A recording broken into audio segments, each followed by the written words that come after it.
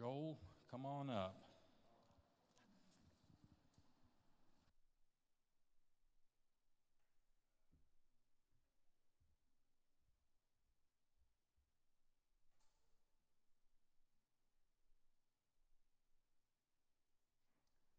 Okay, can you hear me? Am I on? Is it too loud? All right. Well, I've got some good information for you all, some great things to know about. The Meadowlarks, you're too young.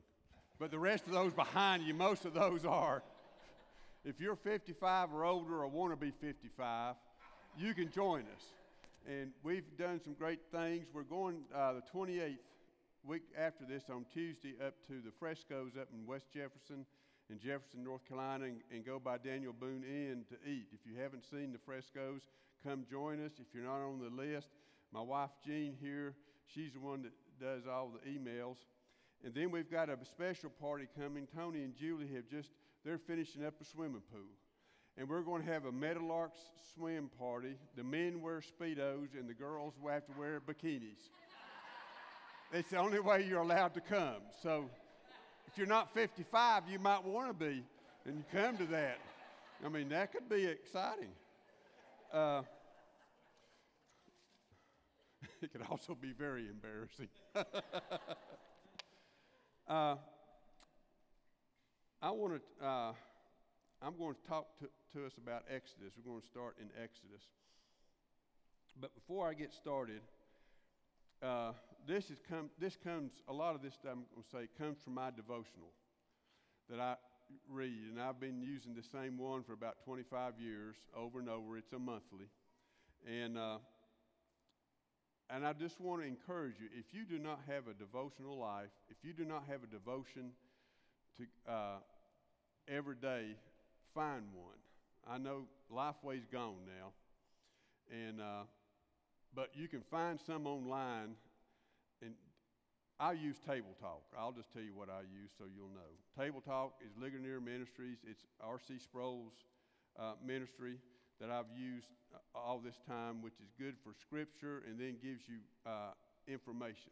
My wife uses In Touch from Charles Stanley, daily devotional there. She gets hers a lot online as well as going through.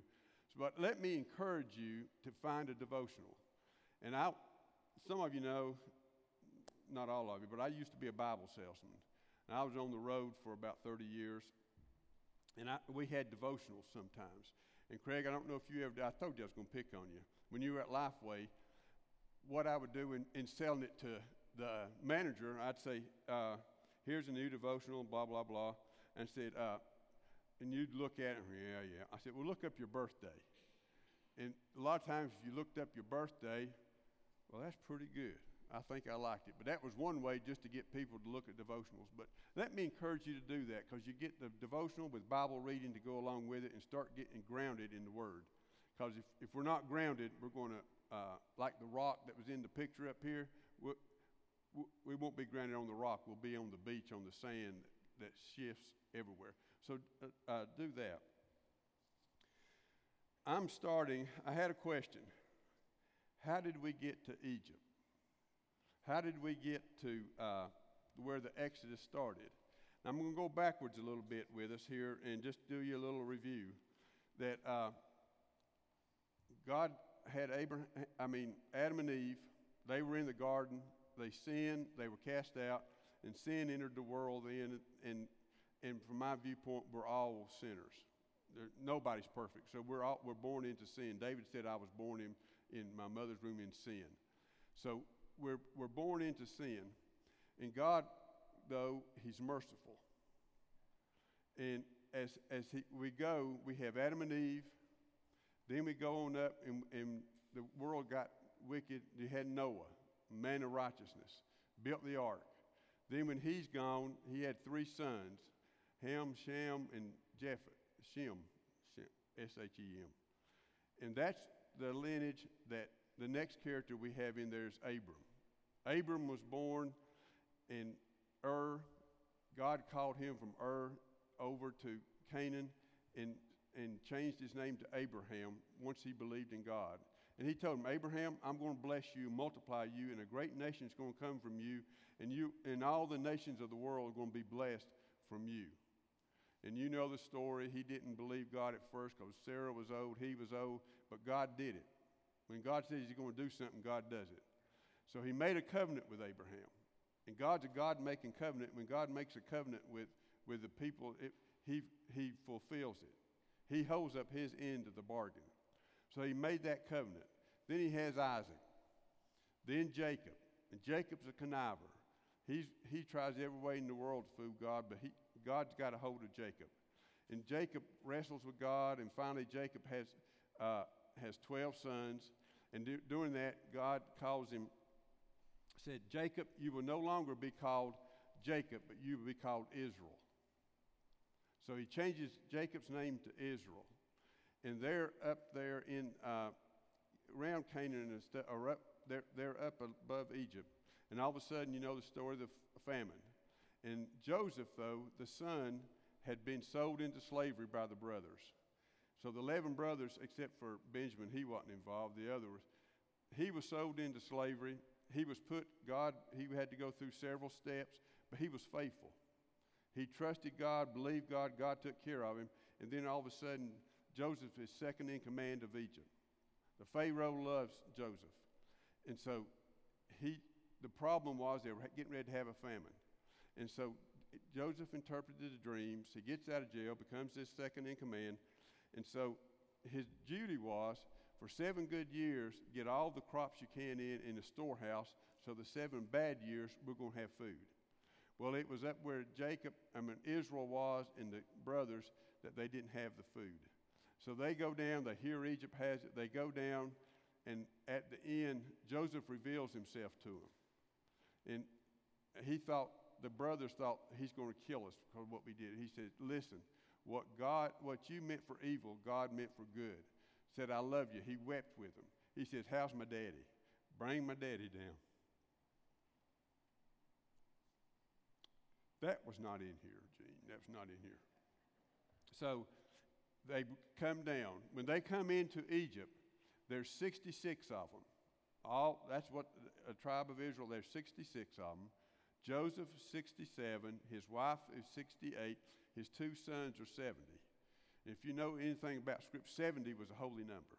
So there were 70 Israelites that landed in Egypt, and they went to Goshen. The Pharaoh said, give them this land over here.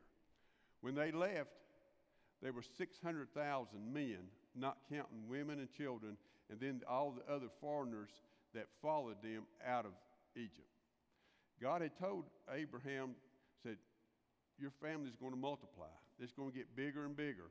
And they did. They began to multiply in the land. As a result of it, in Exodus 1, the 8th verse, it says, now a new king arose over Egypt who did not know Joseph. Joseph was in there with the king. Joseph being a foreigner. This new Pharaoh was a true Egyptian. And he tried to eradicate anything to do with anybody from any place else, any other country, because he wanted to be true Egyptian. And so whatever Joseph had done good or any of the other people had done good, he just wiped it off because he didn't want anything to do with it. This was his country, and he wasn't going to let anybody else take charge of it. So the Israelites, he puts them into slavery. He says they're getting big. There's a lot of them. So they could overthrow us. They could go with our enemies. We're going to make them work hard. So they begin to make them slave drivers, putting bricks, building storehouses and all this stuff all the time. But they kept multiplying. They just kept multiplying over and over, and they kept getting bigger. He couldn't stop them. And then in the first chapter, again, I'm going to read you, this is 15 through 21. Then the king of Egypt spoke to the Hebrew midwives, one of whom was named Zipporah, and the other was named Push. And he said, when you are helping the Hebrew women to give birth and see them upon the birth stool, if it is a son, then you shall put him to death. But if it is a daughter, then she shall live. But the midwives feared God and did not do as the king of Egypt had commanded them, but let the boys live. So the king of Egypt called for the midwives and said to them, "Why have you done this thing and let the boys live?" And the midwives said to Pharaoh, "Because the Hebrew women are not as the Egyptian women, for they are vigorous and they give birth before the midwives can get to them." So the God was good to the midwives, and the people multiplied and became very mighty. And came about the midwives feared God, and he established households for them. God looked after these two women because they feared God more than they did Pharaoh. And in reading different things, you could say they lied, or they were having them so fast, like they said, they couldn't get there to deliver. And I'll tell you this, my wife claimed that as a promise. The first pregnancy she had went on for a little while. And she found this scripture, I don't know who gave it to her, but it said that she would go fast. And I guarantee you, she did with Josh. And then John, our last one, she just got there. They took her up, and she was ready to go. They had to pull another lady off and get her in to get John out. I mean, she did that promise that they were vigorous. And I say they were probably vigorous because they were all working. They all worked hard. But then the next part is where we're going to get into the main character. And this one is, I've lost my place, and there it is. 2. Well, I'm going to start up here, third verse. But when she could hide him no longer with Moses, she got him a wicker basket and covered it over with tar and pitch, and then put the child into the bulrushes. And I'm going to read on down here. And when she'd opened it up, she saw, this is Pharaoh's daughter, saw the child. He was crying. It was a boy. And she had only had pity on him and said, "This is one of the Hebrews' children." Then his sister said to Pharaoh's daughter, "Shall I go and call a nurse for you from the Hebrew women, that she may nurse the child for you?" And Pharaoh's daughter said, Go ahead." So the girl went and called the child's mother. Then Pharaoh's daughter said to her, "Take this child away, nurse him for me, and I shall give you your wages." So the women took the child and nursed him, and the child grew, and she brought him to Pharaoh's daughter, and he became her son, and she named him Moses, and said, "Because I drew him out of the water." God had his providential hand on Moses before he was born. He knew what was going to happen. God had Miriam, who was his older sister, take him, put him in the bulrushes, listened to her mother, and waited there for Pharaoh's daughter. Moses' daddy was a Levite. He was a priest. That made the lineage, that made Moses a priest. It also made Aaron, his brother, 3 years older, a priest. But Moses is the one that God chose to be the leader of the children of Israel. And the mother took Moses, nursed him. Now you know what she did. As he grew, she was still in there. She could say he's not weaned, whatever. She taught him about his heritage. That, look, you're an Israelite, but you're going to be in Pharaoh's court. You're going to be in Pharaoh's house up there, but you're our kid. And this Yahweh, this God who brought us here, he's going to deliver us one day. He is the God of Abraham, Isaac, and Jacob. And we're looking for him to come send someone to be a deliverer. And I just want you to know that, to remember who you are. Remember what you represent. I remember Mom and Daddy, I think, at times when I'd go out and said, just remember who you are. Sometimes I did, sometimes I didn't. And when I did that, I got in trouble. But then it goes on from right there. Moses goes back in. He's taught all the stuff that the Egyptians could teach him. He was in their schools. He was in their palaces. Moses learned to write. That's where he learned the ability to write, because he wrote the first 5 books of the Old Testament, that he could do that. And he had a mind that he could remember to write down everything, and he didn't leave anything out. He put everything that made him look bad too, because there's things that he did that were not good. But he was able to write down what God told him to in all the books back in there. And what I'm doing, I'm just building up to a point tonight, and then I'm quitting. You understand? The next thing Moses does, he's out there, he goes out to see his brothers. And I imagine probably that he at times would go talk to the Israelites. Just, how are you doing? How are you getting along? But then all of a sudden, he saw one of his Israelite brothers being hurt and being mistreated by an Egyptian. And when nobody else is looking, he kills him and buries him. Well, you know, you can't cover sin up. You can't cover anything. He wasn't God's anointed right now to go in to lead him away, but God's got his hand on Moses. So the next day he goes back out, and there's two Israelites quarreling. He says, what are you going to do, kill one of us like you did the Egyptian? So he knew right then he had to leave, because it was the Pharaoh, the king, found out about it, and he was after his life. And so I'm going to go back. I'm backing up 1 minute. God's got a sense of humor. And part of that sense of humor was that the Egyptians hated the Israelites. The deliverer grew up in the Egyptian palace, and all of that, and came back and got him out. That God knows what he's doing. And I'm backing up another time. I shouldn't be doing this, but I am. I'm going back to the midwives. God blessed them with families, he said. He looked after them and took care of them. And I heard a story this week about J.C. Penney. And J.C. Penney was a son of a preacher. And it was he and his mother, and his father died. This was years ago. They didn't have much money. And so J.C. Penney said he would go out and get clothes, bring them back in, and his mother would wash them, and that's how they survived. He made up his mind, told the Lord, if I ever make money, I'm going to take care of preachers' widows and their families as long as I can. So when he got older and started J.C. Penney's, he did that. He built a home in Florida, J.C. Penney's, for widows who did not have the money or anything to take care of them. He started that. And another thing J.C. Penney used to do, he had his offices there in New York, and he would get off of lunchtime. He would leave his office at lunchtime, go down to the Bowery or Hell's Kitchen, and he would help feed the hungry, feed the poor down there and talk to them. But he was a man who looked after the widows and took care of them. And I'm going to give you something else that's free. During the Depression, the soup lines up in New York City, you had long soup lines up there. And all these men who'd worked on Wall Street, had all these jobs, they were in line. And there was this Christian man who decided he was going to do a survey.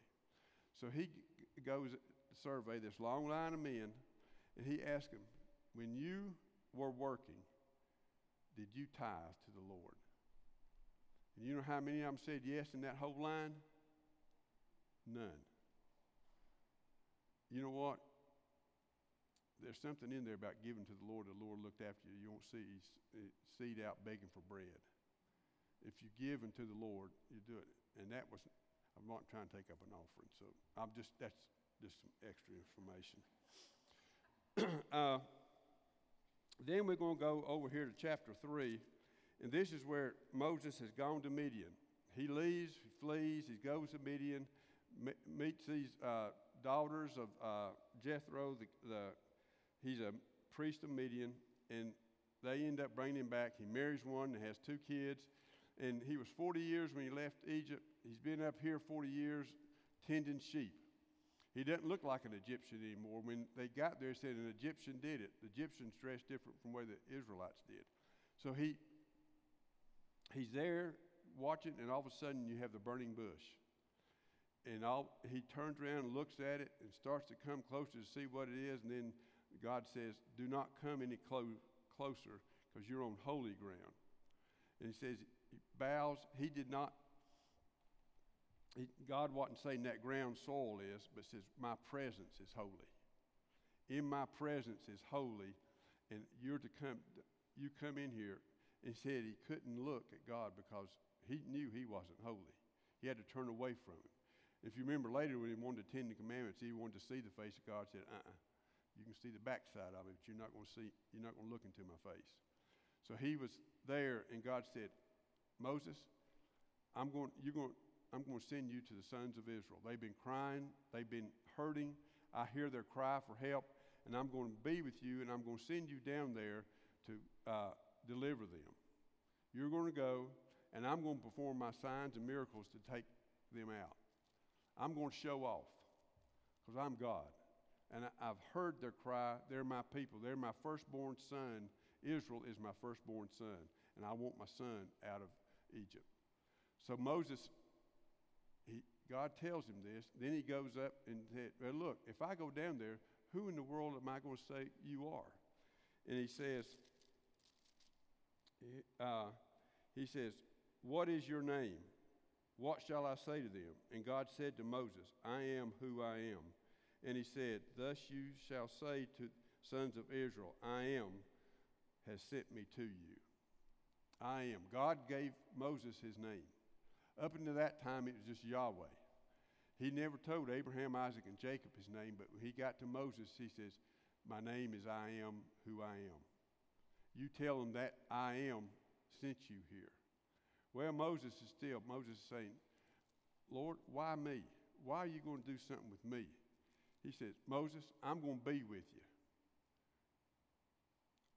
God wasn't concerned about his own ability. He knew what he was going to do. He knew everything that was going to happen before it happened.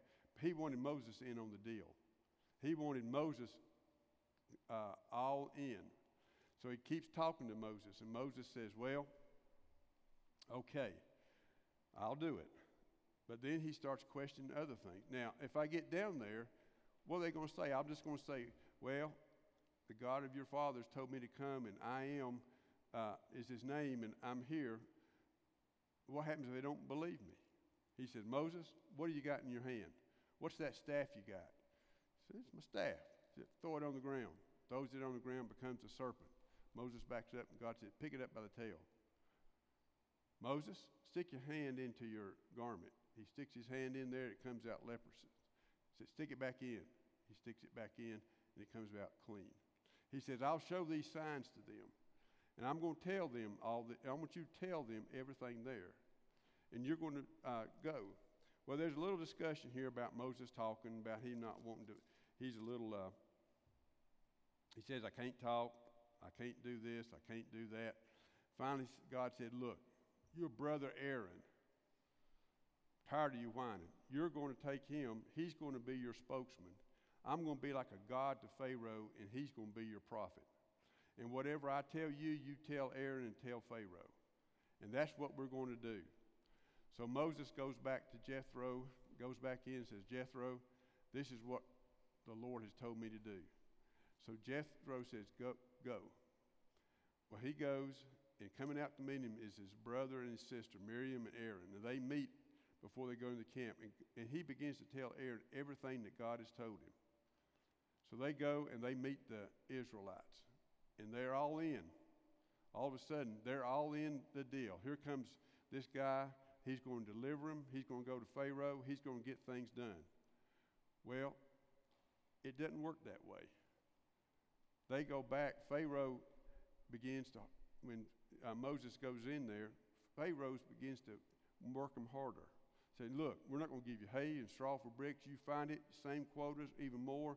You keep working. And what happens? They come back in. They can't wait. They like their foremans. They send them into Pharaoh and say, why are you doing this to us? We can't do all that brickwork, and you're taking it all away. Why are you doing it? It says, because you're lazy. You Israelites are lazy. So they go back, and they're waiting. Aaron and Moses are waiting on them, and they come back, and they say, why did you do that? We don't want anything to do with you. They were fed up with him.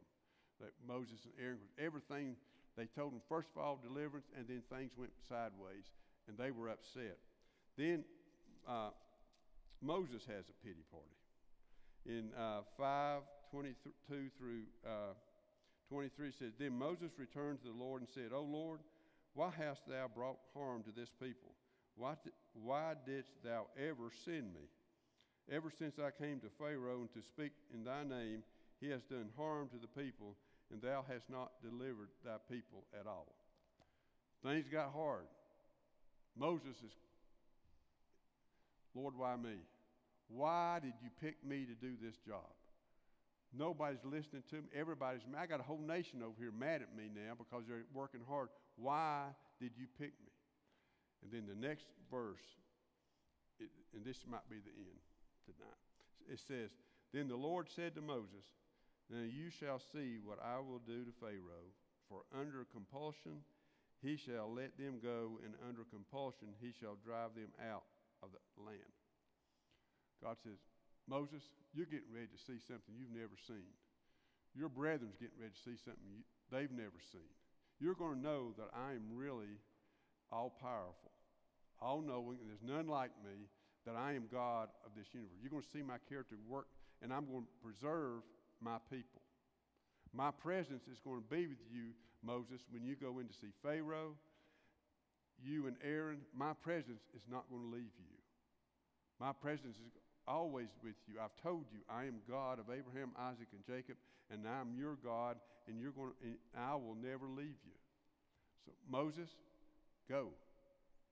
You're going to see some things that take place. And I'm going to stop there. Can I? Because I had some things up here. If you want to put those up just a minute. I had God's character, God's presence, man's sinfulness. Not sinfulness, it's sinfulness. That's what be sinful. Well, we are sinful too, so I reckon that works out pretty good. That's even better. God's judgment and God's mercy. You're going to see that if you read Exodus, you see all of that in there. God's character, God's presence, man's simpleness and sinfulness, God's judgment on it, and God's mercy. He has mercy on who he has mercy and judgment on who he's going to have judgment on. And you're going to see that all the way through the book of Exodus as Moses begins to go forward. And remember, he's the lawgiver. When you get over into the 19th, 20th chapter of Exodus, you're going to start seeing the laws being given. And then you're going to see Moses develop from being the Godhead figure in a way. He's going to become the intercessor. And who's our intercessor in the New Testament but Jesus Christ? You're going to see that God instituted through Moses the Passover. And who was the Passover lamb? Jesus. Everything in the Old Testament correlates to the New. God put it all together there, and as you go back and forth, and like I said, sometimes you get a good devotional and you get something reading, you'll find some things that fit together all the way around. And I was going to close on this scripture. I told Tom Foster I'd only be 15 minutes, and he gave me $10. And so he might want it back. Have you ever, and this time I'm going to close, have you ever, you think you're serving the Lord, you're doing everything you know to do, you've done all you can do, but you just don't feel the presence of the Lord maybe like you had before, or you feel like you're out in the wilderness, say for a week or two, and your heart's kind of crying out, say, Lord, show me something. I'm just feeling lonely. Well, I've been there, and it was when I traveled, and I remember talking to the Lord because he and I'd have some good talks, and I said, I just don't feel your presence. I'm doing the devotionals. I'm doing everything, my prayers. I don't understand what's going on. And it was, and I was over in Clemens, North Carolina, and I remember I got in late to the hotel. I parked in the back, and the next morning my routine was to get up, get coffee, and walk. I don't run, Danny. I walk. I had to fill out a report last week for a survey. They had 3 things on running, and I told the lady, I don't run. And so I didn't have to do that. But I got up the next morning, and I started out the back door, and there was a wrecker pulling this car off. And I thought, well, okay, boy, I'd hate to be over here and get stuck. Well, I did my walk, and I'm coming back, and I noticed the car right next to me, the tires were all flat. I go inside, and I told the guy, I said, boy, the guys next to me, tires are all flat. He said, oh, yeah. I said, the guy was up here at the bar, got mad at his wife, and cut tires back there in the back. I said, well, mine weren't. I said, oh, well, I didn't do it. Praise the Lord. I was so happy. That might seem crazy, but all of a sudden, the Lord said, I'm watching over you. I'm looking after you. Even though you don't think I'm around, I'm here. And I can look after you when you don't think it's there. So his presence never leaves us. Hebrews 13:5b, and I think it's up there. It's the last part. He himself, I got a confession. I didn't give them this stuff till just 5 minutes before walking in, so we didn't get it. So I'm going to read mine. It says, he himself has said, I will never desert you, nor will I ever forsake you. Jesus Christ the same yesterday, today, forever. So he's always there. He's like that rock. He's always there. And so I want, Greg, who's speaking next week?